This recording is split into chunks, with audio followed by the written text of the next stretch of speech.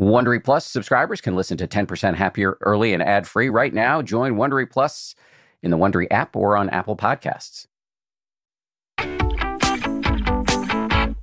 This is the 10% Happier podcast. I'm Dan Harris. Hey, gang, one of the most widely shared articles in recent memory was a New York Times op-ed piece written by my friend Adam Grant. The headline read, "There's a name for that blah you're feeling. It's called languishing." So many people sent this to me. It hit a nerve in a big way. I think that's because so many of us have been feeling a nameless ennui, a general sense of being off in large measure due to the pandemic, of course. So today we're bringing Adam on to talk about what languishing is, how to spot it, and how to fight it, with a particular emphasis on how to deal with languishing as it pertains to our work life. This is actually the first in a 5-part series we're doing on work. We're calling it the Work Life series, and it's all about how to work sanely and successfully with minimal suckiness.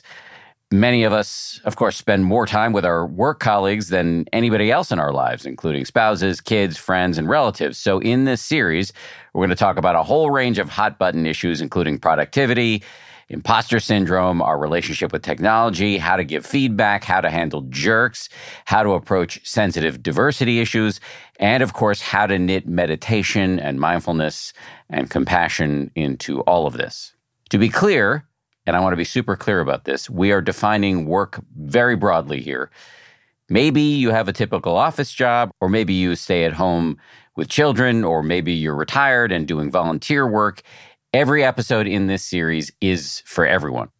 And there's more here to help you put into action what you're going to learn in these episodes. I'm excited to announce our free work-life challenge over on the 10% Happier app. It's a new meditation challenge specifically designed to help you navigate your work life.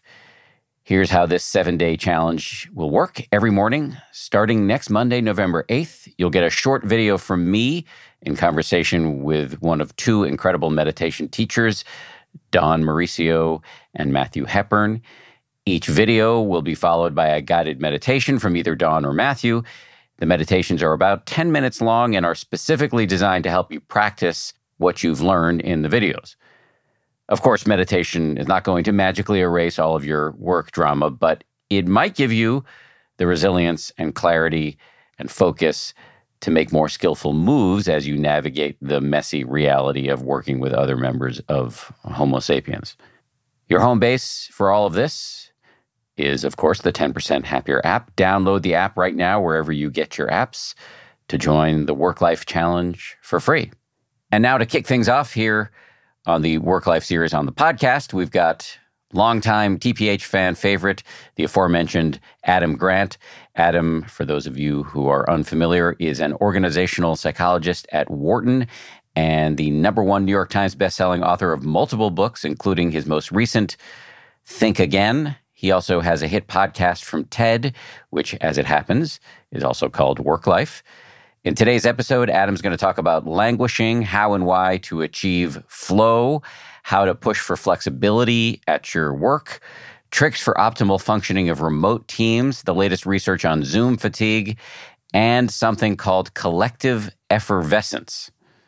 We'll get started with Adam Grant right after this. You can count on T-Mobile to help keep you connected after investing billions to light up their network from big cities to small towns. T-Mobile is America's largest 5G network. Plus, when you switch to T-Mobile, families and small businesses can save up to 20% versus Verizon and AT&T. Visit your neighborhood store or T-Mobile.com to switch. Plan savings with T-Mobile. Third line free on essentials via monthly bill credits versus comparable available plans. Plan features may vary. Credits stop if you cancel or change plans. The Angie's List you know and trust is now Angie, and we're so much more than just a list. We still connect you with top local pros and show you ratings and reviews, but now we also let you compare upfront prices on hundreds of projects and book a service instantly. We can even handle the rest of your project from start to finish.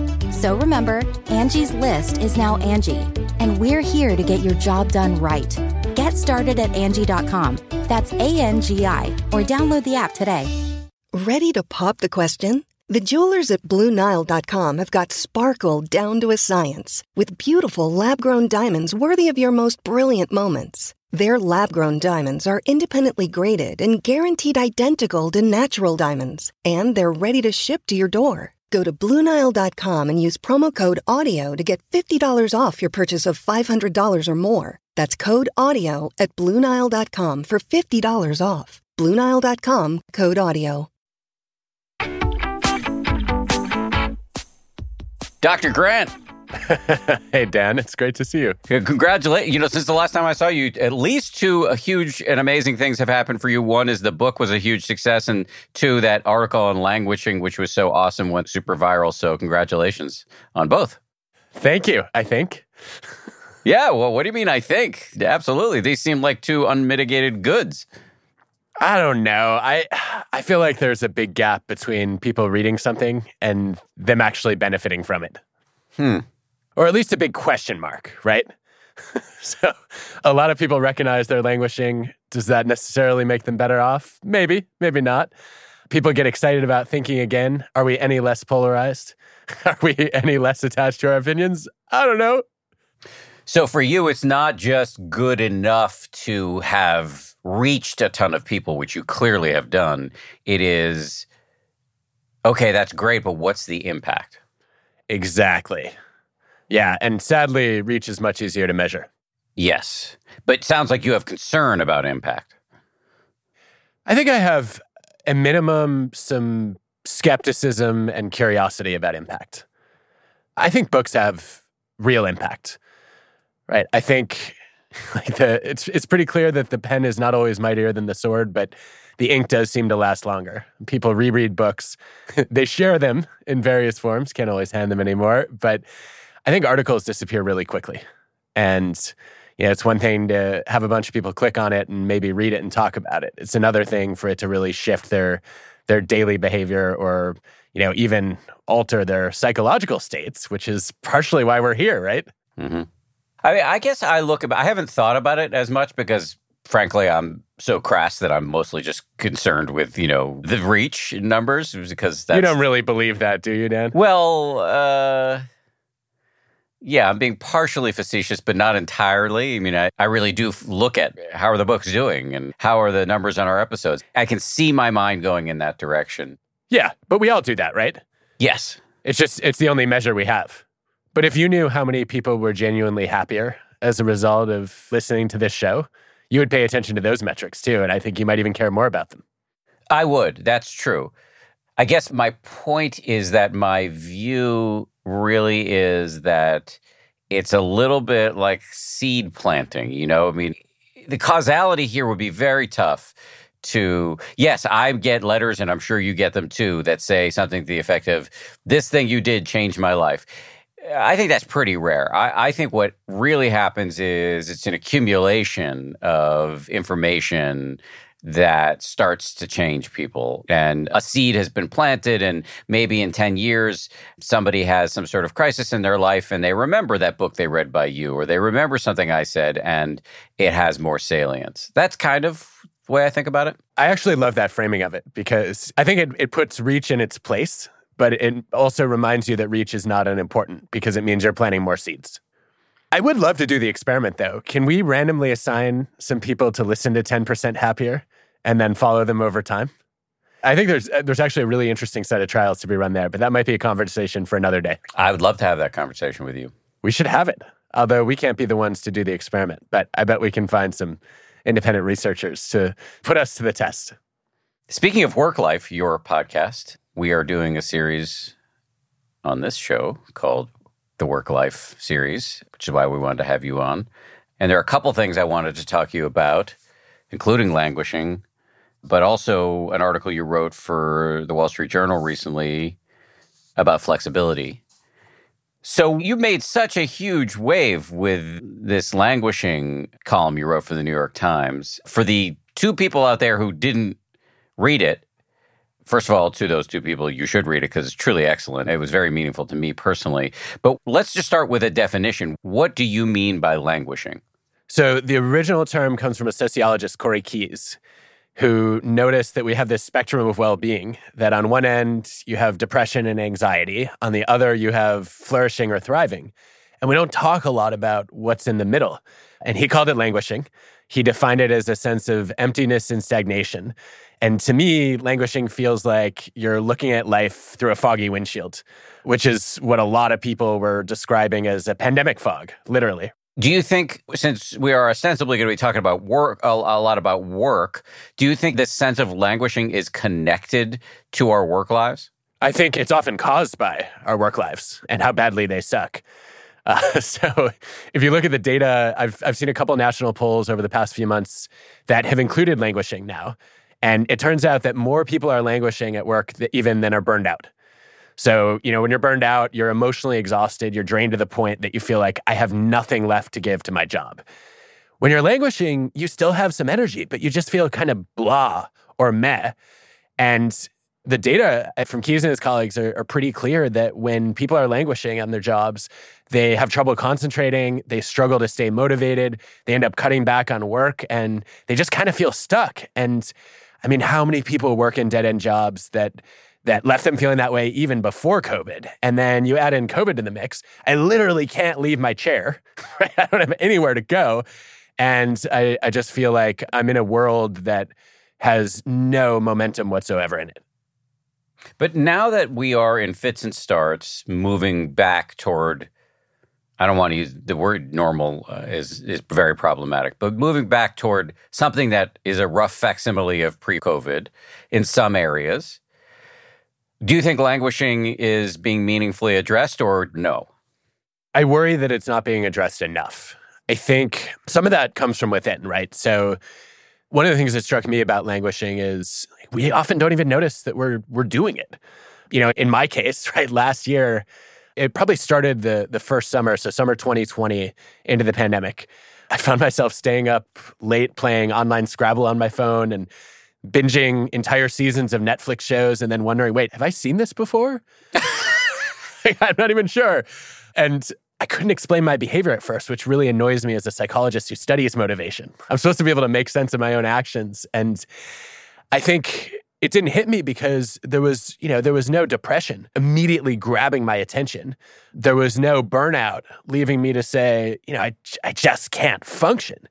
And so I went for a few weeks like this before I realized, oh, I'm sort of stuck in this zone of not really feeling productive or motivated or, actually having clear goals, or I'm not even finding as much joy in the things that I love to do as I used to be. But I think if we don't notice it, we don't act on it, right? We don't do anything to change it. And so it's pretty easy to keep muddling through your routine and continue languishing even as the world around you opens up. I also worry that we're not doing enough to rethink the cultures and structures of work that are causing people to languish. And we can talk about what those are, but I'm watching so many employers right now, Dan, that are basically dragging people back to the office and saying, all right, we're just going to return to business as usual, forgetting that things are very much still not normal and that taking somebody who's struggling and putting them in a broken culture is not going to heal them. I want to talk about that, but let me just stay with languishing, and in particular with you. Are you languishing now? Well, I don't know. You tell me. Do I seem like I'm languishing? You didn't shave today. I don't know if that's a sign of anything. I only do it once a week, so okay. Hopefully that's a pre-pandemic pattern that's persisted out of a desire to save time. No, I don't feel like I'm languishing. I think it depends on whether you're asking about languishing as kind of an ongoing condition or a temporary emotion, right? So I have moments where I feel like I'm languishing. And in fact, I think every writer languishes, right? When you're trying to figure out, like, okay, how do I write the intro chapter? And you stare at that blinking cursor on your screen and you're like, why is it called a cursor? Is it because of all the writers who cursed it? Like those are moments of languishing, and we all have them, but I think that's a normal part of the human experience. I don't feel like I'm chronically languishing at all. I feel like I'm much more fired up than I was during those days when I was kind of languishing repeatedly. So I think I'm past the worst of it. I don't know if this qualifies, but for me, I notice the time of day when I feel the languishing the most is at around 8 or 8:30 at night. This is if we don't have plans, my wife and I, because anytime we do something social, I feel the opposite of languishing. I really love seeing other people. But just say it's just a regular night, we don't have anything planned, and I plop down for the thing that I've been looking forward to all day, which is doing nothing and watching a little bit of TV. And I can't find anything to watch. In this giant, bursting world of content, nothing seems good to me. And that's when I start to feel, oh yeah, it's not that there's nothing good, but like I can't get myself excited. I can't get myself interested. Something's flat and stale here. Does that resonate with you at all? Yeah, I mean, that sounds very similar to how many people experience languishing. It's interesting because you're breaking one of my rules, which is I don't turn on the TV unless I already know what I want to watch. And that way I don't end up wasting all this time channel surfing. Oh, that's good. But maybe there's a discovery limit there too. I just assume if something's good, I'll hear about it. So I'm looking forward to watching it during the day. I'm like, okay, if I finish my work in time, when our kids are asleep, then I'll give myself the permission to do that. And then it actually becomes something to be excited about. So I wonder if there's a small shift in that routine to break the languishing pattern. So what do you do when the kids are asleep and you're done with your work and you don't know of a thing you want to watch? What's your move then? Typically, I'll read. I think sometimes I'll say, all right, let me give myself, 10 or 15 minutes for a game like online Scrabble. But I have to set a boundary on it. Otherwise, I'll just keep playing. One of the things you mentioned in your article is that sometimes people are doing this like kind of, I don't know you used a great term that's eluding me now, this sort of revenge procrastination or something like that. You're staying up late and deliberately doing something quote unquote useless. I don't know who they're taking revenge on, but it's like some feeling of agency. Yeah, I think it was the journalist Daphne K. Lee who coined the term revenge bedtime procrastination, which I thought was so clever because I always thought of myself as somebody who doesn't procrastinate. Like, I dive into projects right away. I'm excited to do things. I've even been described as a precrastinator because I like to launch in way ahead of schedule. And when I heard this term, all of a sudden I realized, wait a minute, I have been procrastinating on bedtime. Like I just, staying up past midnight when I always like to be asleep by 10. What am I doing? And I think in Daphne's writing, it was an attempt to reclaim some freedom that you lost during the day. So, you have an overly structured workday. There's somebody micromanaging you or controlling your time. And so you say, well, I'm going to squeeze out an extra 2 hours to do whatever I want. Only the irony is you're not doing really anything that you want. And you're then exhausted the next morning and you probably experience less joy as a result. I think my version of this was a little different. I found myself staying up because I wasn't aware of it, but I was looking for some of that sort of progress and joy that I was missing during the day, right? So I feel like I'm kind of languishing a little bit. And then at night, I'm like, okay, like the rush of a 7-letter word. And that breaks the cycle of languishing. But then I'm exhausted the next morning and I'm languishing all over again, right? So it becomes this very vicious cycle. So how do we self-diagnose with languishing? And when or if we get there, what do we do about it? I think the best data I've seen on the diagnosis part is, look, it's not a psychiatric condition, right? It's just an emotional state. And in the Keyes data, he basically says the reason it's hard to recognize is that it's not the presence of mental illness. It's just the absence of peak mental health. So, his indicators are really about asking, what is your overall level of well-being? I guess you could also go to I always think of the Harvey Danger song, I'm not sick, but I'm not well. And I think that's probably a symbol of languishing for a lot of people. I think that what do you do is a little bit clearer when you recognize it. So I did a TED Talk over the summer on how to stop languishing and start finding flow. And I felt like I crystallized something that I had alluded to in the article, but didn't quite put my finger on, which is, I think in general, the opposite of languishing is flow. It's, getting into that zone of complete immersion or absorption in an activity. And the reason that we stop languishing when we find flow is we actually lose sense. We lose track of our own feelings, our own anxieties, our own distractions. We're completely merged with whatever we're doing, whether it's, like the time I read the first 3 Harry Potter novels in a weekend and then was genuinely upset to remember that Hogwarts wasn't real. It's devastating, right? I was so mad. Like I got completely into the books and I was like, okay, platform 9 3/4. I will be there one day. Then a jolt of reality. Was the jolt of reality delivered by an owl? I would have liked it better if it had been. It was me realizing that there wasn't a fourth book yet, and all of a sudden that fictional world had betrayed me and left me behind. But I think that when you get into one of those zones of flow, I guess it's similar to the mindful state that meditation puts you in, which is you're not conscious of your own thoughts necessarily. You're completely immersed in the moment. And I think that that's the first benefit of being in flow is that it forces mindfulness, right? It puts you out of all of your anxieties about the future and your ruminations about the past, and it allows you to get totally absorbed in the present moment. So I think that seems to be a first step, but it's not enough, right? It's not enough just to be mindful because what you're paying attention to may well be sort of the fact that you're languishing, right? I think the second piece is a sense of mastery, which is you need a feeling of progress. And it doesn't have to be a huge triumph. It can actually be a small win. I think it's why so many people celebrated baking a loaf of sourdough during the early days of the pandemic. Like, yes, I have accomplished something.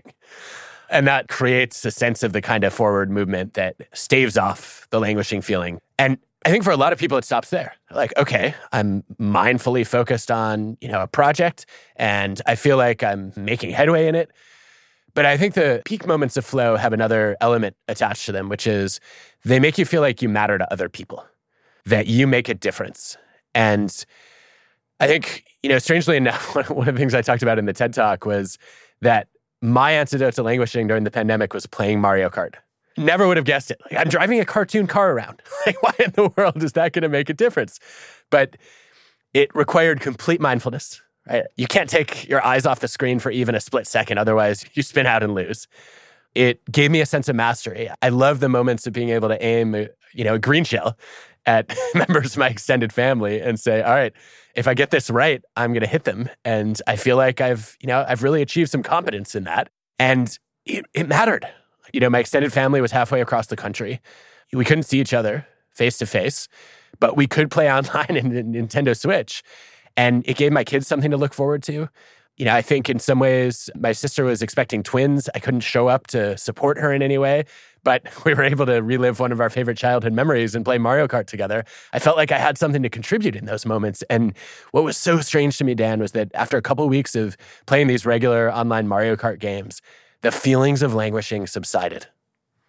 It's great, but I love that example because it's not grandiose. It's not even particularly laudable. It's like you didn't go volunteer at a soup kitchen, where... Wait, are you degrading my Mario Kart? No. Are you saying it's not a noble task? I'm uplifting it by praising how down-to-earth and relatable it is, as opposed to making me feel bad about myself for something I may or may not ever do. Yeah, you're right. There's no moral superiority in playing a Nintendo game to escape languishing. I will say I've gotten some hilarious emails from people saying, can you give me some recommendations for how to master Mario Kart? I think you missed the point. The point is not that we should all go play Mario Kart to stop languishing, right? It's to ask, what is my version of Mario Kart?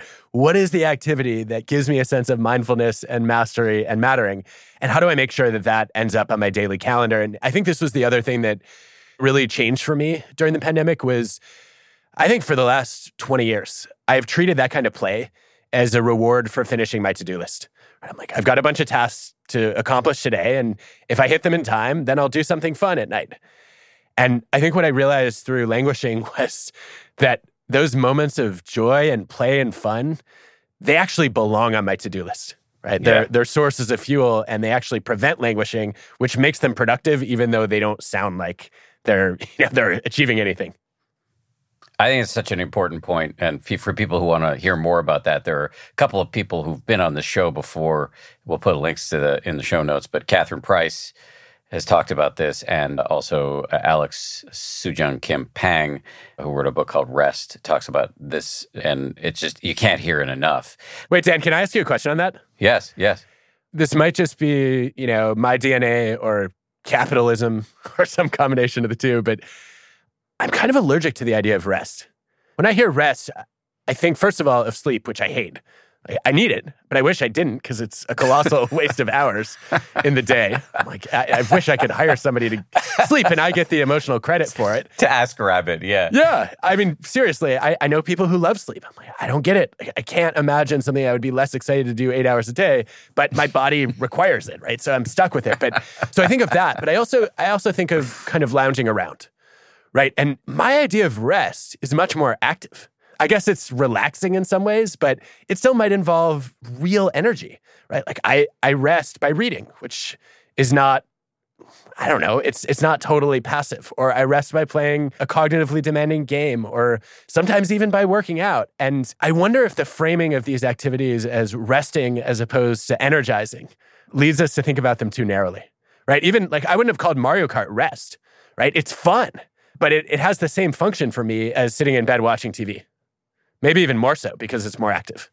Yes, I think that is exactly what Alex Pang is saying. He's talking about active rest, and he's calling that the flip side of work. They're not at odds. You need one for the other. And he's talking about long walks. Yep. He's talking about exercise, woodworking, cognitively demanding hobbies and games, often done with other people. Very much an overlap with Catherine Price, right? Who's got a book called The Power of Fun that's coming out.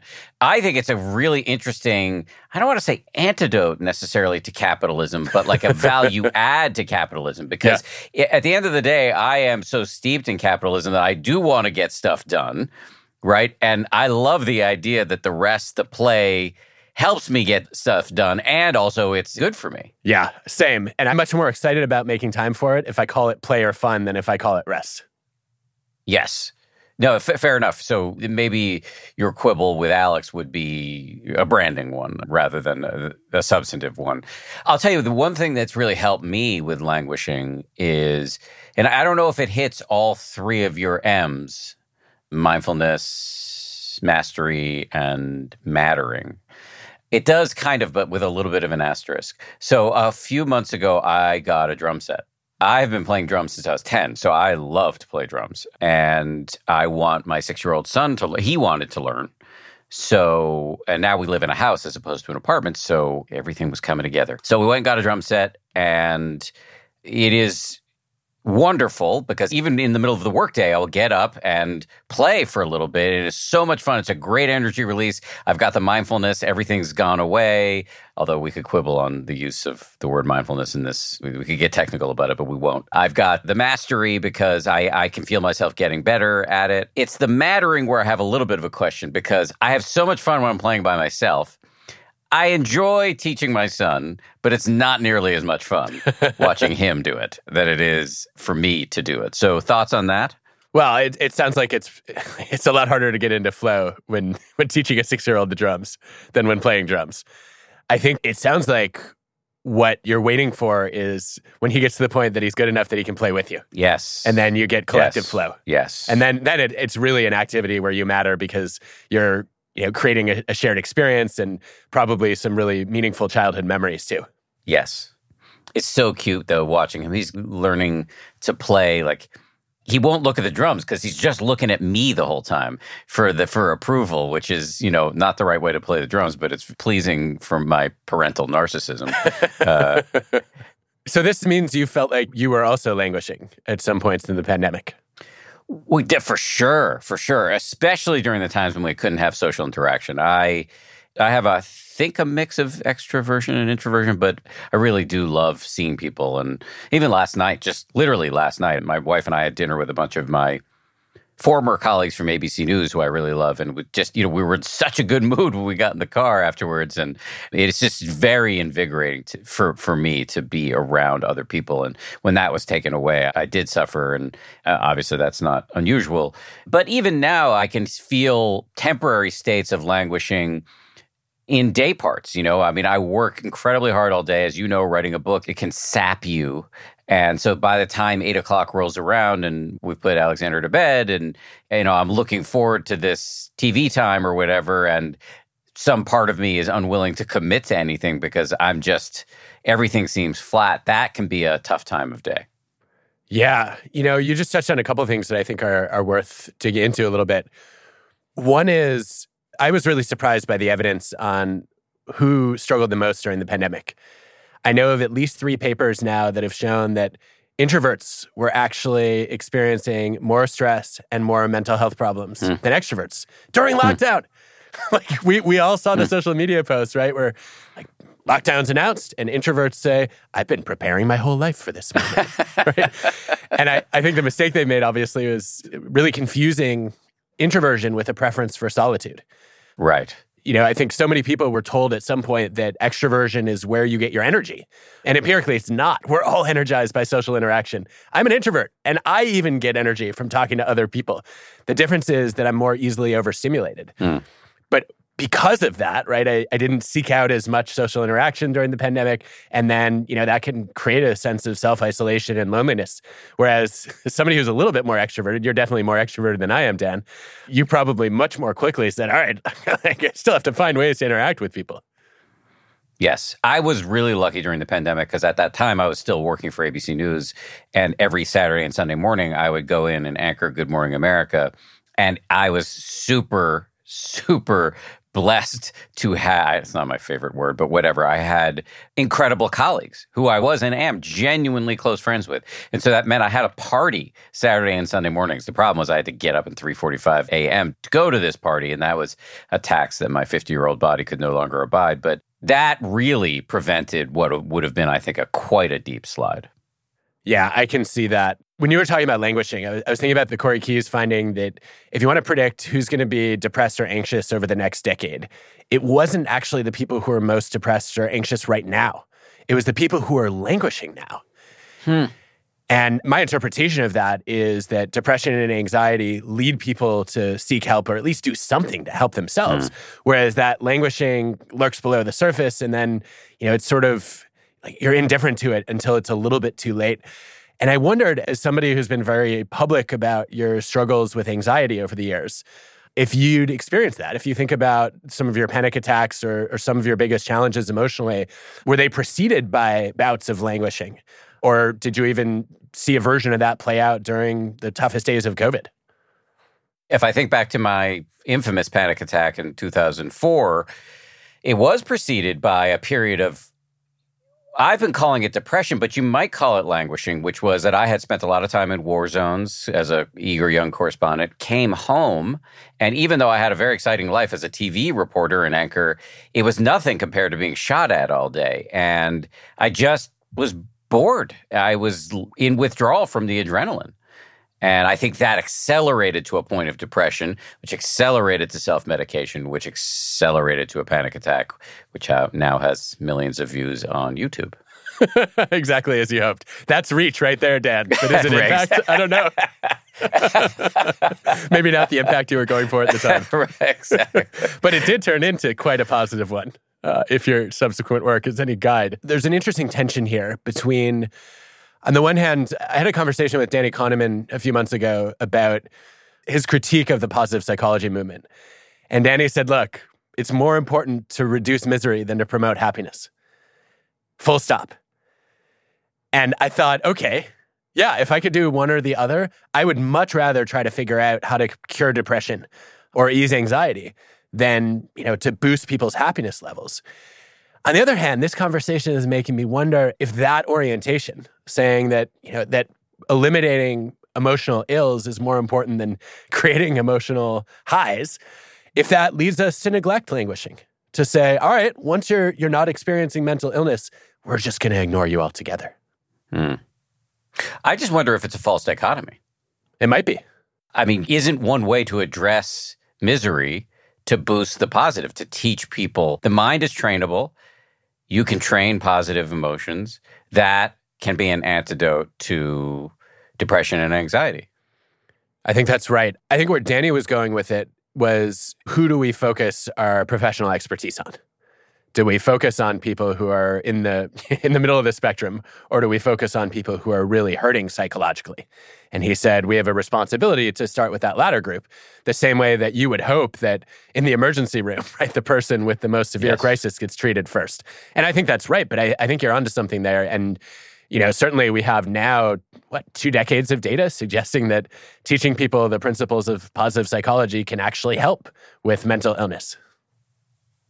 Yeah, so I get his triage argument. And I think what I would say without much expertise would be, this is like basically asking advice from somebody whose only qualification is I slept at a Holiday Inn last night. But here we go, which is that I think that what the science is showing us is that you can treat people, as you just said, who are in the most acute pain with positive psychology, with contemplative tools from the meditation traditions, from the wisdom traditions that can help them not be so owned by their thoughts and emotions, train up countervailing forces in the mind, such as gratitude and the capacity to savor joy, compassion, which is so ennobling and empowering in the face of the kind of powerlessness of depression and loneliness. And that can trickle down to the rest of us who aren't sick but aren't well, per Harvey Danger, and with the deep 90s cut that you referenced a while ago. And I would also argue that many of these people in the middle are future occupants of the extreme end of depression and anxiety that Danny's, quite rightly wanting to focus on. And so preventing them from entering that category seems important too. So it's not comfortable for me to argue by proxy with a Nobel laureate or whatever Danny Kahneman is, but here we go. No, I agree with your analysis. I was starting to wonder about, is prevention in this case not only the best cure, but also the most widely relevant cure, just given the sheer numbers of people who seem to be languishing. Depending on how you measure it and score it, I've seen the estimates in the U.S. over the past few months, anywhere between 30 and 50% of people feeling like they're languishing. That's a lot of people who are potentially on the precipice of some more serious challenges. So if you're languishing right now, you talked about the flow as a possible antidote. In particular at work, which is the source of many of our feelings of languishing, I've always found the notion of getting into a flow state very frustrating because, the one activity I can think of where I can reach flow or something approximating it is playing the drums. But writing for me, which is most of my job, I'm never in flow. I'm in constant state of misery, and 1% of what I do works and ends up in the book, and the rest of it is junk. So I've never felt able to get into a flow state while working. Are you serious? Yes. Well, you're either doing the wrong job or you're doing it the wrong way then. Probably both. Writing is some of my best flow. How do you write? What do you do? It's miserable. I suffer while I write. I mean, I'm getting better at not suffering. I'm being a little hyperbolic here just because I'm, a showman. But in the course of writing this book, I've learned a lot of techniques for self-soothing that, as my teacher, Joseph Goldstein, has said, the good stuff doesn't come from the stress. The good stuff comes from when you're relaxed and feeling creative and open. And I noticed that to be true, but it's very easy for me to fall back into frustration over being unable to crack a sentence or being able to express an idea or to understand the structure of the book or to worry about people are going to think I'm an incurable douchebag when they read this because it's full of embarrassing stuff. And so I can get tangled very easily. Yeah, so it sounds like one of the reasons you don't get into flow while you're writing is that you're too self-critical during the process. Yes. Yeah, I mean, it's one of the reasons. I remember Vonnegut writing about bashers and swoopers. One group basically saying, I'll edit as I write. The other saying, I'm going to draft and I'm not going to think about any of it. And then I'll treat editing as a separate part of the process. And I've always found the latter more helpful for getting into flow. I think as you were describing it, right, the mental state required to be creative is very different than the one that's required to refine and evaluate ideas, right? So I want to be as open and non-judgmental as possible while I'm generating content. And then separately, a couple of weeks later, I'll read it, right? Like, who wrote this garbage? I hope it wasn't me. To try to figure out what's worth salvaging and developing further. And that seems to be helpful for flow. I think the other thing I'd wonder about, which this speaks to, is just clearing out distractions, right? I was stunned to read that the average person was checking email 74 times a day, that they were usually switching tasks every 10 minutes. And even if you're lucky enough to get into a flow state in that tiny window, you're not going to stay in one for very long if you're constantly shifting your attention away from the task. And so I think that computers are designed for parallel processing, right? Humans are serial processors. We can really only do one thing at a time. That's very useful. So whether you're writing or not, whatever your job is, data entry, reading x-rays and figuring out what's wrong with people, customer service, drawing up marketing plans, managing people, whatever it is, if you are task switching too much, you are reducing the odds of getting into this flow state, which again can prevent languishing. Yeah, you're also hurting your performance on both tasks. There's this research by Sophie Leroy that I love on what she calls attention residue, where she shows that if you leave task A unfinished, that your performance on task B suffers because you have a little bit of mental attention still dedicated to figuring out, even if it's in your subconscious, how you're going to work out the rest of task A. Yes, that makes a lot of sense. And that feels like I'm just interpolating back to so many of my work days and saying, yep, that's what was happening. Yeah, but it does raise a little bit of a paradox, which is I've also, benefited tremendously from the Hemingway technique of leaving a sentence unfinished so that when you come back to it, it reduces getting into time. And you can pick up where you left off unless you completely forget where you were going, in which case you just shot yourself in the foot. But there may be a workaround, which is there's some brand new research by Jessica Rodell and her colleagues, which looked at one of the reasons why so many people have such a hard time getting engaged when they start their workday, let alone finding flow, right? Just even focusing on your first task, is they're distracted by whatever else was on their mind. And she and her colleagues designed these very, very simple interventions that you could do yourself. There were two different versions of this intervention, and you could decide if you like one or both, but they were both effective. The first version was basically making a list of the things that you needed to deal with at home and then committing to come back to them once you were done working. So basically detaching from your home worries. The other was the opposite, making a list of your big priorities at work and literally just out loud giving yourself permission to focus on those for your workday. And both of those interventions accelerated how quickly people got engaged, which ultimately was good for their ability to find flow and be productive and then come back to their outside concerns. And I thought that was a great example of some hard evidence for a pretty simple and actionable practice. So instead of having this sort of nebulous background static of worry about things you feel you need to do, making the list concretizes it, externalizes it, and then makes it more manageable. Exactly. That's what I meant to say. You said earlier that one of the big contributors to languishing, if I heard you correctly, what you were saying was one of the big contributors is the structure of the modern workplace. And in particular, some mistakes you alluded to employers making right now as we kind of herky-jerky pull out of the pandemic. So can you hold forth on that? I can try. So I think one of the biggest reasons that people languish is they don't have enough freedom and control over their time. So you look at during the pandemic, the number of meetings went up. The number of emails went up. The workday stretched out longer. So the average person is, starting earlier and finishing later, and it's 2 to 3 extra hours online.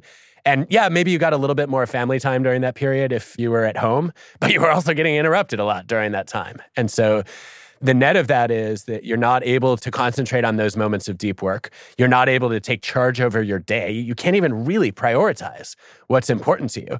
And so you end up with a whole day of feeling like I did a lot and I accomplished essentially nothing. There were a lot of demands on my time, but there's not a lot to show for it. So what do we do about that? Because I can imagine what you might be able to do about that as a manager, but I suspect many of the people listening to the show are managed and don't feel like they have the power to make structural changes within the workplace. So what do we do? Well, it's always easier to drive change if you have a coalition behind you, right? So if you're asking for yourself, it becomes a request that has to be justified.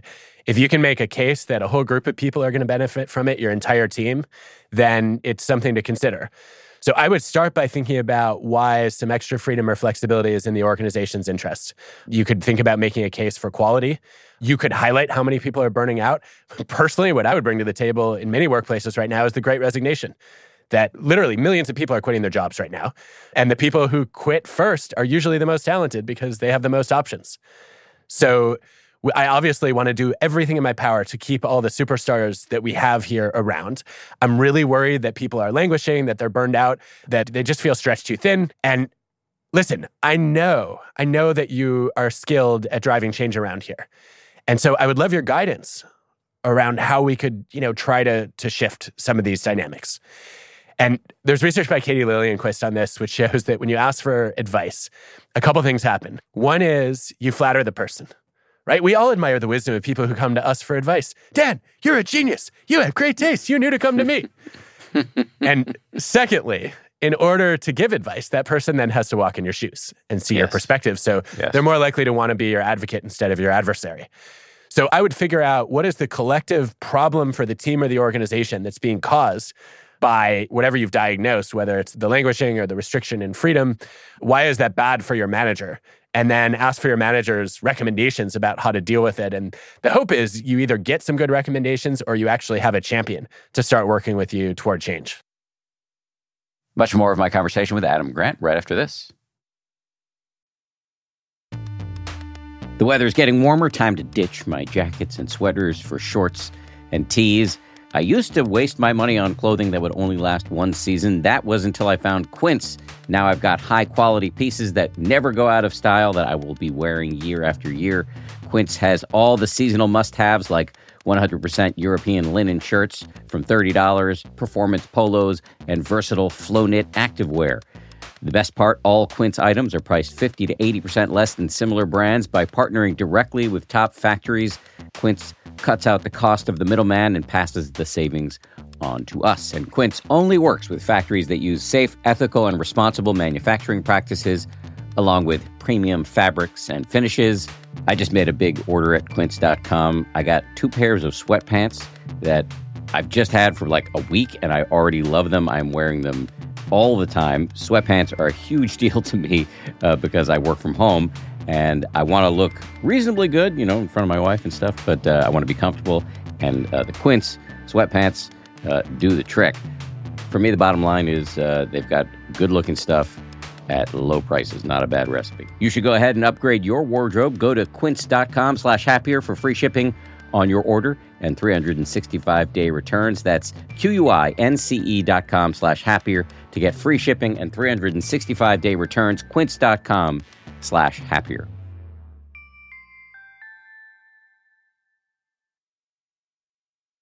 Do you ever feel like you're settling? For your foundation, that is. Maybelline's new Instant Age Rewind Eraser Foundation doesn't settle into fine lines and wrinkles. With SPF 20 and moisturizing Pro Vitamin B5, this foundation not only provides medium coverage and a natural finish, but also protects and nourishes your skin. And the best part? The blurring sponge tip applicator makes application a breeze. Say goodbye to cakey, uneven foundation and hello to a flawless, radiant complexion. Try our new foundation today and see the difference for yourself at Amazon.com/Instant Eraser Foundation.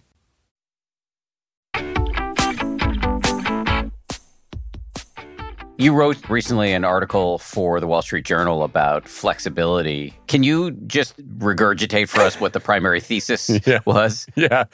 So the thesis is that when we look at the Great Resignation, many people are quitting their jobs, supposedly, because they don't want to be forced back into the office. And I think that frames the problem much too narrowly. I think what happened is people have long been wanting more freedom at work. We have data actually tracing back almost 2 decades showing that the preference for flexibility was rising, that people were less willing to sell their souls to their employers. They were more interested in having family time and leisure time outside of work. And they just didn't necessarily think it was possible until COVID meant that they got a little bit of a taste of what extra freedom looked like. And now they want more of it. So I think the Great Resignation is not just about wanting to be able to choose where you work. It's also a quest for freedom around when you work, how much you work, who you have to work with, what you get to work on. And so instead of just debating, well, what's going to be the place where we work, what we should be talking about is how do we give people more autonomy, more choices around the people they work with, the processes that they use, the purpose that they work toward, and especially the priorities that they get to set. Where do you think this is all going? I'm asking this in part because I was very interested in this article that I suspect you probably read from the New York Times columnist Farhad Manjoo about a concept called anti-work. There is apparently a very popular thread on Reddit called, I think it's like /anti-work. And there's this growing questioning of work, and not only of the structures of the modern workplace, but of the fact that we in the West so often measure ourselves by what we do. I hope we rethink that, right? I'm an organizational psychologist. I study work for a living, but I don't think it should define us. And I think it does in America probably more than any other country on earth, right? We ask our children, what do you want to be when you grow up? And the only acceptable answer to that is a career, as if all you are is the job that you do. When we meet somebody at a cocktail party, when we go to cocktail parties, apparently go to parties, I don't. But if I did, right, the first question I would ask someone is, what do you do? What do you do? Yeah. Which is then treating your job as a representation of your identity, of your status in the world. And I think that there's been a bit of a great reckoning on that, with a growing number of people in the West saying, why do we work so much? As a society, we don't have to. I'm really struck by the anthropologist James Sussman's analysis that for most of human history, people worked 15-hour weeks. And that industrialization has not brought us it certainly brought us a lot of economic growth, but it hasn't necessarily improved our quality of life in all the ways that we expected it to. I'm not suggesting that we return to hunter-gatherer life, right? But I do think that, that things are a little bit out of balance, and that for multiple generations, we've allowed work to dictate our lives. Work has determined the city we live in. It's determined how much time we get with our kids at home. It's set even just how much rest or play are we allowed to do. And I think that societally we have this backward, right? I think the big cultural question is, how do we design work to fit into our life priorities, as opposed to squeezing our life priorities around or into the gaps in work? And I don't know where that's going, but I think it's a conversation that's long overdue. Yeah, I mean, you just said you don't know where it's going, and I don't think anybody really does, but I have some skepticism about, this is so deeply ingrained in us, this sort of capitalistic, individualistic, materialistic set of impulses. I can see maybe some people go to a 4-day work week. We've been kind of nudging in that direction at 10% happier. And I know there's data to suggest that actually productivity goes up with a 4-day work week. But are we going to end up in a world where people no longer define themselves by their jobs? I don't know. Maybe that's a high bar. I think Freud was wrong about almost everything. But one of the things that he might have gotten right was when he wrote that the two greatest joys in life are to love and to work. And I don't think he meant to work in the capitalist sense, right? He meant it in the sense of, I have a project that matters to me, and it allows me to contribute something to others. I think that there's nothing wrong with that being part of our identities. I just don't want it to swallow up our identities and leave nothing left. But I think the 4-day workweek experiments are really interesting. I think employers ought to be a lot more creative and say, well, why don't we test a 4-day workweek against a 6-hour workday? There are some jobs and some cultures that are going to be much more conducive. If you think about high attentional demand jobs that require extreme concentration, I don't necessarily want people doing 4 10-hour days if they're an air traffic controller, for example. I think, a 5-day, 6-hour work week is probably going to be much safer. I think the opposite might be true for jobs that are, let's say, more service-oriented. I don't think we've even scratched the surface of running enough of those experiments to have a clue what's going to work in a given type of job or in a given type of organization, let alone industries and countries. But I think those are the kinds of experiments that we need to be running. It's hilarious to me, Dan, that even Henry Ford believed that when people worked less, they produced more. He ran experiments in his factories, found that when you cut people's hours back from, I think, 60 toward 40, that they actually got more productive. Who knew, right? And if Henry Ford believed that, you don't have to be that humane in order to envision a better world of work that actually serves the quality of life. And I think it's amazing how many leaders and managers, despite the rigorous evidence that exists now, still have this knee-jerk reaction of, but I had to walk 6 miles in the snow barefoot uphill. Both ways. Yeah, exactly. So therefore, I'm going to treat my company like a fraternity, and I'm going to haze all of you newcomers. Why? It's not necessary. I've seen that strain of thought in my own mind to the detriment. Have you? Yeah, yes, it's silly. And it's to my own detriment, to the detriment of people around me. So, yes. I want to talk about teamwork because I think teamwork is some of the most meaningful and most difficult part of modern work. And you've written and talked about this a lot. And one of the things you say in your Wall Street Journal article is, and I'm quoting here, that it's not the frequency of interaction that fuels productivity and creativity, it's the intensity of interaction. So what do you mean by that? Well, this is research done by Christoph Riedel and Anita Woolley, who studied virtual software teams over a 3-month period. And they tracked their interaction patterns and found that the most productive and most creative teams were not in touch every hour, not even every day. They would go off and schedule a whole morning or maybe even a 2 or 3 day window for deep work. And then they would come together and do these blitzes where they'd have messages and bits of code flying back and forth. And the pattern has been called burstiness, which I think is a great term. I think of burstiness as the sense that your collaboration is literally bursting with energy and ideas. And I thought that the reason that that was productive and creative is you can build on each other. But the data told a slightly different story, which is when you have these intense interactions with lots of communication in a short period of time, that's actually just motivating, right? It's energizing to know that other people are there in real time, ready to respond to you, as opposed to I send something out into the ether and I don't know if somebody's going to respond now, tomorrow, or next year. And I think what that research made really clear is we need intermittent collaboration. We need to give people independent time to do their own work.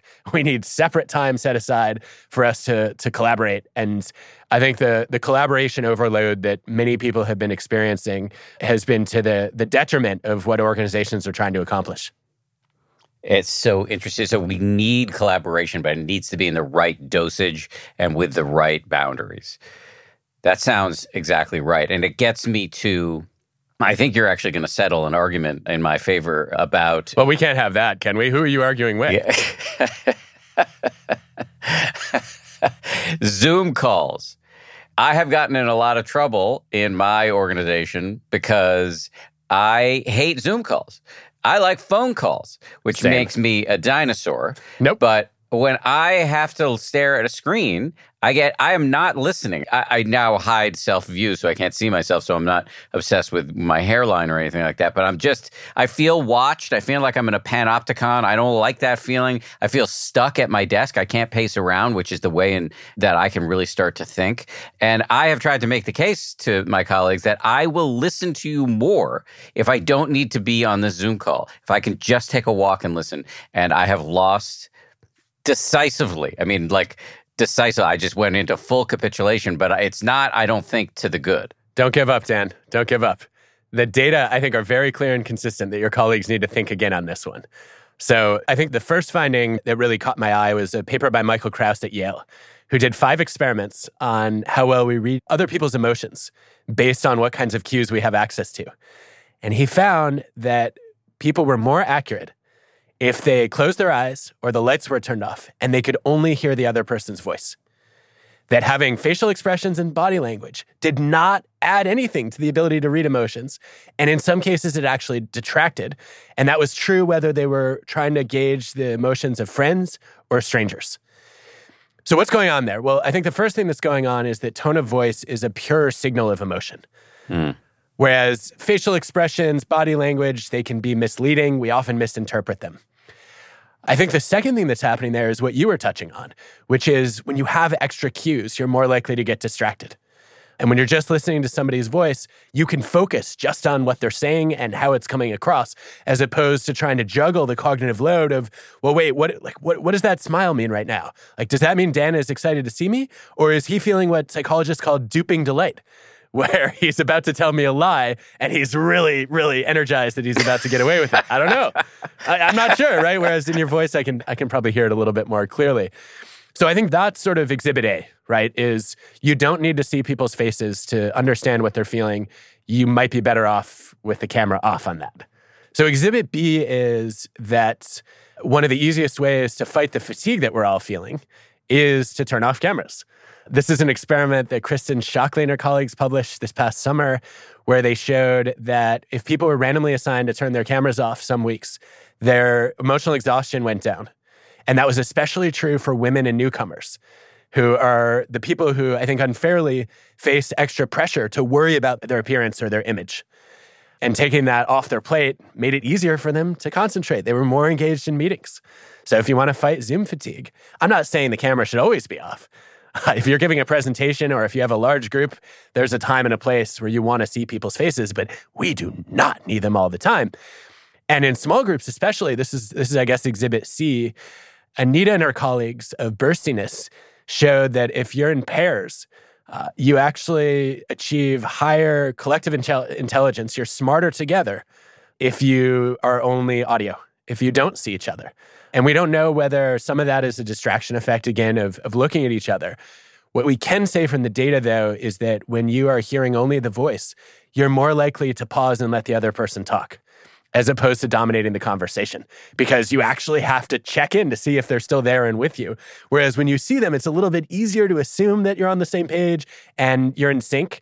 As a result, there's less even turn-taking and you end up with a less balanced conversation. So I guess if I were to sum up my closing argument, I would say allowing people sometimes to turn their cameras off has 3 clear benefits. 1, emotional accuracy. 2 is reducing Zoom fatigue. And 3 is giving everybody a chance to be included in the conversation. So Dan, what are you going to do now? A victory dance. But let me, in the spirit of your last book, think again, and the idea of, intellectual humility and riding your own biases. Let me make the counter argument. Please do. I'm ready to shoot it down. Although I guess that would be me going back into prosecutor mode instead of scientist. Dope. All right, go on. The counter argument is, okay, 10% Happier is a pretty new company. We doubled in size from an employee base perspective in the course of the pandemic. Many of these people have never met each other. I am one of the co-founders in the face of the company. My mere presence can raise people's blood pressure, not because of anything inherent to me, just because of the nature of power dynamics. And it is beneficial for people in their limited time meeting with me to be able to feel like they are at least in some facsimile of a room with me in a Zoom room, to get a little bit more of an animalistic feel of one another. That's interesting. So I know of no evidence to speak to that set of arguments, although there are a couple of studies waiting to be done there around whether people get more anxious if someone in power has their camera off, for example, and whether it actually does build trust to see somebody in a glitchy Zoom feed as opposed to just hearing their voice. I think that's a reasonable case. I'm not sure it shifts my overall thinking, though, which is I'm advocating for a mix of cameras on and cameras off, depending on who's in the room and the nature of the meeting. And so I think if I were in your shoes, I would come back and say, you're right. My presence is important. I am literally the face of this company. And whether or not that's good for me, my job as a leader is to serve the interests of the organization and try to make sure that my team is engaged. And if they want to see me, then I'm willing to be a servant leader and suck it up.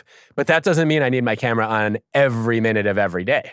So let's talk about which meetings are helpful to have cameras on and where we should all be taking a walk, which also, by the way, is consistent with 10% Happier's principles. Yes. And one last thing to say, this doesn't require a response, but just in the name of fairness to the TPHers who have complained about my Zoom presence, which is that often they'll be in meetings where everybody else's camera is on and mine is the only one off. And because I'm taking a walk, because I've been stuck in front of my computer all day and I need to get out and really think. And just the optics of that, it just doesn't feel right. And that, I think, is really true. Much more of my conversation with Adam Grant right after this. What if everyone at work were an expert communicator? What if every doc, message, and email they wrote was perfectly clear and concise? Inbox numbers would drop, customer satisfaction scores would rise, and everyone would be more productive. That's what happens when you give Grammarly to your entire team.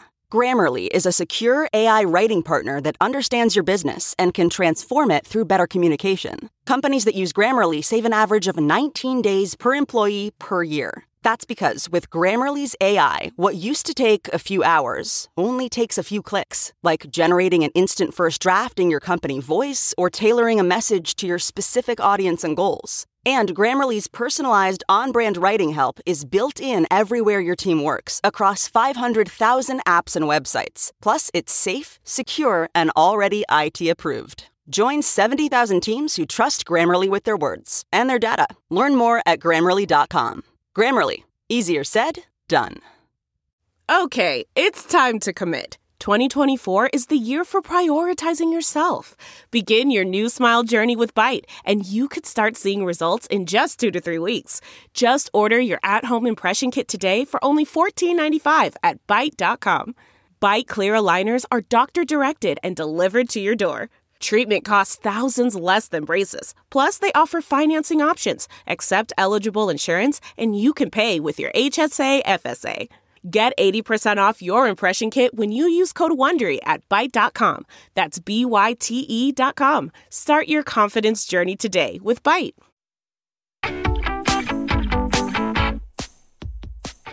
So I do want to get to at least one more thing, and it has to do with teamwork, which is this notion of collective effervescence. That's a delightful term. What is that? Yeah, I'd love to take credit for it, but coined by the great sociologist Emil Durkheim. I think that my favorite terms this year have come from sociologists between that and languishing. Durkheim coined it over a century ago, and he was describing the sense of energy that people have when they come together in a group around a shared purpose. So he was thinking about prayer or dance or even, showing up at a stadium to watch a soccer game. And I think one of the real casualties of COVID was we lost that feeling of collective effervescence. And it wasn't just because we weren't able to show up in crowds. If you look at the recent research that's been done, people found collective effervescence riding on buses, just having casual chit-chat with each other. They found it waiting in line at their favorite coffee shop when they had that predictable interaction with the person who knows them as a regular behind the counter. And those moments were all taken away from us. So I think that's the kind of experience that extroverts craved right away. And introverts said, I don't need it. But then we found ourselves missing it. Is it an antidote to languishing? I think it probably is. I think that collective effervescence it's an experience where you get into group flow as opposed to individual flow. I think, that's when people lose their sense of self completely in many cases, right? And they're just completely in the moment with the group that they're part of. I think that obviously comes with some mindfulness, depending on the activity. It may involve mastery or not. And the mattering is kind of built in, right? Because you have a role to play in this crowd or group. I think one of the things that I find really interesting about this is a lot of people during COVID said, all right, we're not in the same room anymore. Our collaboration's going to get hurt. Our culture's going to fall apart. So we're going to invest a lot of time in interpersonal trust building, and we're going to try to bond. So we'll do virtual happy hours. We'll do a bunch of early and late team meetings every day so that we can all connect. And I don't have a problem with that, other than the fact that sometimes it was just adding more work to people's already overextended calendars. But I think it's in some ways less effective if you look at the data on teams. What matters most in a virtual team is clarity of goals and clarity of roles. Goal clarity is about knowing what are we trying to achieve together. And role clarity is about feeling like there's a line of sight between what I do and our collective mission. And I think that if managers had spent more time on that, saying, look, this is what we're really all about, and this is each person's individual contribution to that objective, that people would have found more collective effervescence. They would have languished less. And maybe, I don't quite know yet what this is going to look like, but it makes me wonder. I think part of what people are after in those moments of collective effervescence is a sense of what psychologists would call optimal distinctiveness, which is probably the last term I will throw out today. But optimal distinctiveness is when you feel like you fit in and stand out at the same time. You belong to the group, but you also have a unique and vital role to play in it. And that's what I think we're wanting to capture. I think that's probably the best collective escape from languishing that I can imagine. I love it. Last question. Where did I go wrong? What kind of malpractice did I commit? What kind of questions should I have asked, but I didn't? Oh, well, you've actually let me down, Dan Harris, because you have not held me accountable for a commitment I made to try meditating in March, and I haven't done it, and I'm feeling really guilty because it's October. So one thing you can do is you can make sure that I follow up before our next conversation. I have long resisted the role of meditation enforcer, having But I tried asked to do you to do it. Okay, you did ask me to do it. And this was a triumphant moment for you. You got me to think again. You accomplished something that none of your peers have ever achieved. And I actually said, I'm willing to try it when this book tour is over. And then I promptly got focused on other things and started talking about Languishing a bunch, and it fell off my radar. And seeing you reminded me that I'm delinquent.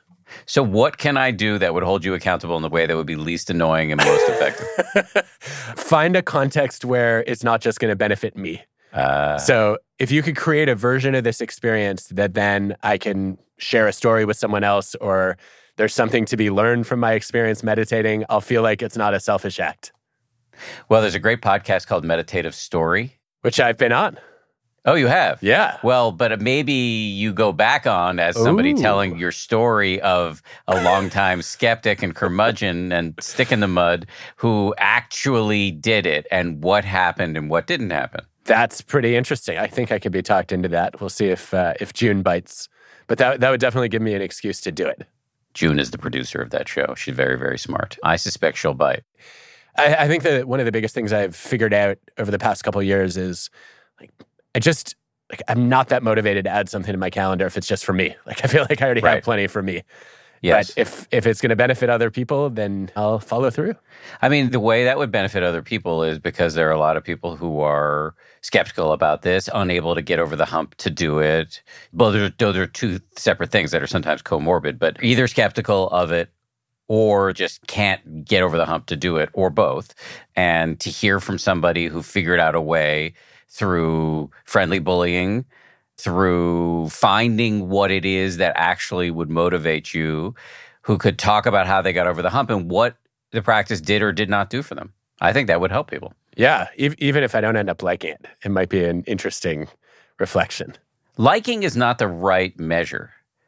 It's whether it's useful. So you might not like therapy, but if it helps you untangle some of your patterns, it's worth doing. You might not like going to the dentist, but it's worth it if you're no longer in, terrible pain, et cetera, et cetera. That is such a Western perspective on meditation, that it's only useful if it produces some outcome, as opposed to saying, I'm going to do it for the intrinsic experience of the activity. Well, it took me a decade to get to the point where now I do it just because it's enjoyable. But our conditioning as Western economic units is what it is. And so I don't try to go through the hardest route. I try to go through the easiest route, which is playing into people's desire to be, productive, et cetera, et cetera. You are always so sensible and pragmatic. All right, consider that challenge. We can follow up offline. Final question, though, before we go is, can you just please plug everything you're doing right now so that people can go back and read your books or listen to your podcast or read whatever you're putting out on the interwebs? I'm not here to plug my work. I'm here to have an interesting conversation with one of the smartest people I know. Oh, that's very kind. But please plug, because people are going to want to get more. All right. We're just gearing up for a new season of my Work Life podcast, trying to figure out how to make work not suck. So you can hopefully join us there if you like. And the two books that I've read of yours, you've written many, but the two books that I've read and really, really benefited from, Think Again, which is most recent and is all about the value of second thoughts, intellectual humility, overcoming your biases, and then Give and Take, which was written many years prior and I've read several times, about the practical and I would say self-interested benefits of generosity, which can often be talked about in sort of treacly, self-righteous terms, but Adam really puts it into the realm of self-interest, which worked for Western individualists like me. Always a giver. I don't know about that. I'm working my way in that direction. Always so great to see you. Thank you very much for doing this. Really appreciate it. Same. And congratulations, by the way, on earning your freedom. I saw that you retired. I did. I retired. Well, I mean, this is a bit of a misnomer. I retired from ABC News, but I'm still very much employed. Rightfully so. Well, thank you for having me as always. This was fun. Thanks again to Adam for helping us kick off the Work Life series here on the show. Before we head out, let me again mention the free Work Life Challenge over on the 10% Happier podcast, which will teach you how to navigate your life at work without losing your mind. The challenge starts Monday, November 8th on the 10% Happier app, which you can download wherever you get your apps. to join right now. This show is made by Samuel Johns, Gabrielle Zuckerman, DJ Kashmir, Justine Davey, Kim Bikema, Maria Wertel, and Jen Poyant, with audio engineering by Ultraviolet Audio. We'll see you all on Wednesday for a brand new episode, part of the Work Life series, with Kim Scott, author of a very compelling book called Radical Candor, which she actually followed up with another book called Just Work. Both very interesting books. A lot to talk about with her. See you all on Wednesday. If you like 10% Happier, and I hope you do, you can listen early and ad-free right now by joining Wondery Plus in the Wondery app or on Apple Podcasts. Prime members can listen ad-free on Amazon Music. Before you go, tell us about yourself by filling out a short survey at Wondery.com/survey. I'm Shimol Yai, and I have a new podcast called The Competition. Every year, 50 high school senior girls compete in a massive scholarship competition. I wouldn't say I have an ego problem, but I'm extremely competitive. All of the competitors are used to being the best and the brightest, and they're all vying for a huge cash prize. This will probably be the most intense thing you've ever gone through in your life. I remember that feeling because I was one of them. I lost. But now, I'm coming back as a judge and also a kind of teen girl anthropologist. Because if you want to understand what it's like to be a young woman in America today, the competition's not a bad place to start. Hopefully, no one will die on stage tonight. From Pineapple Street Studios and Wondery, this is The Competition. Follow The Competition on the Wondery app or wherever you get your podcasts. You can listen to The Competition early and ad-free right now by joining Wondery Plus.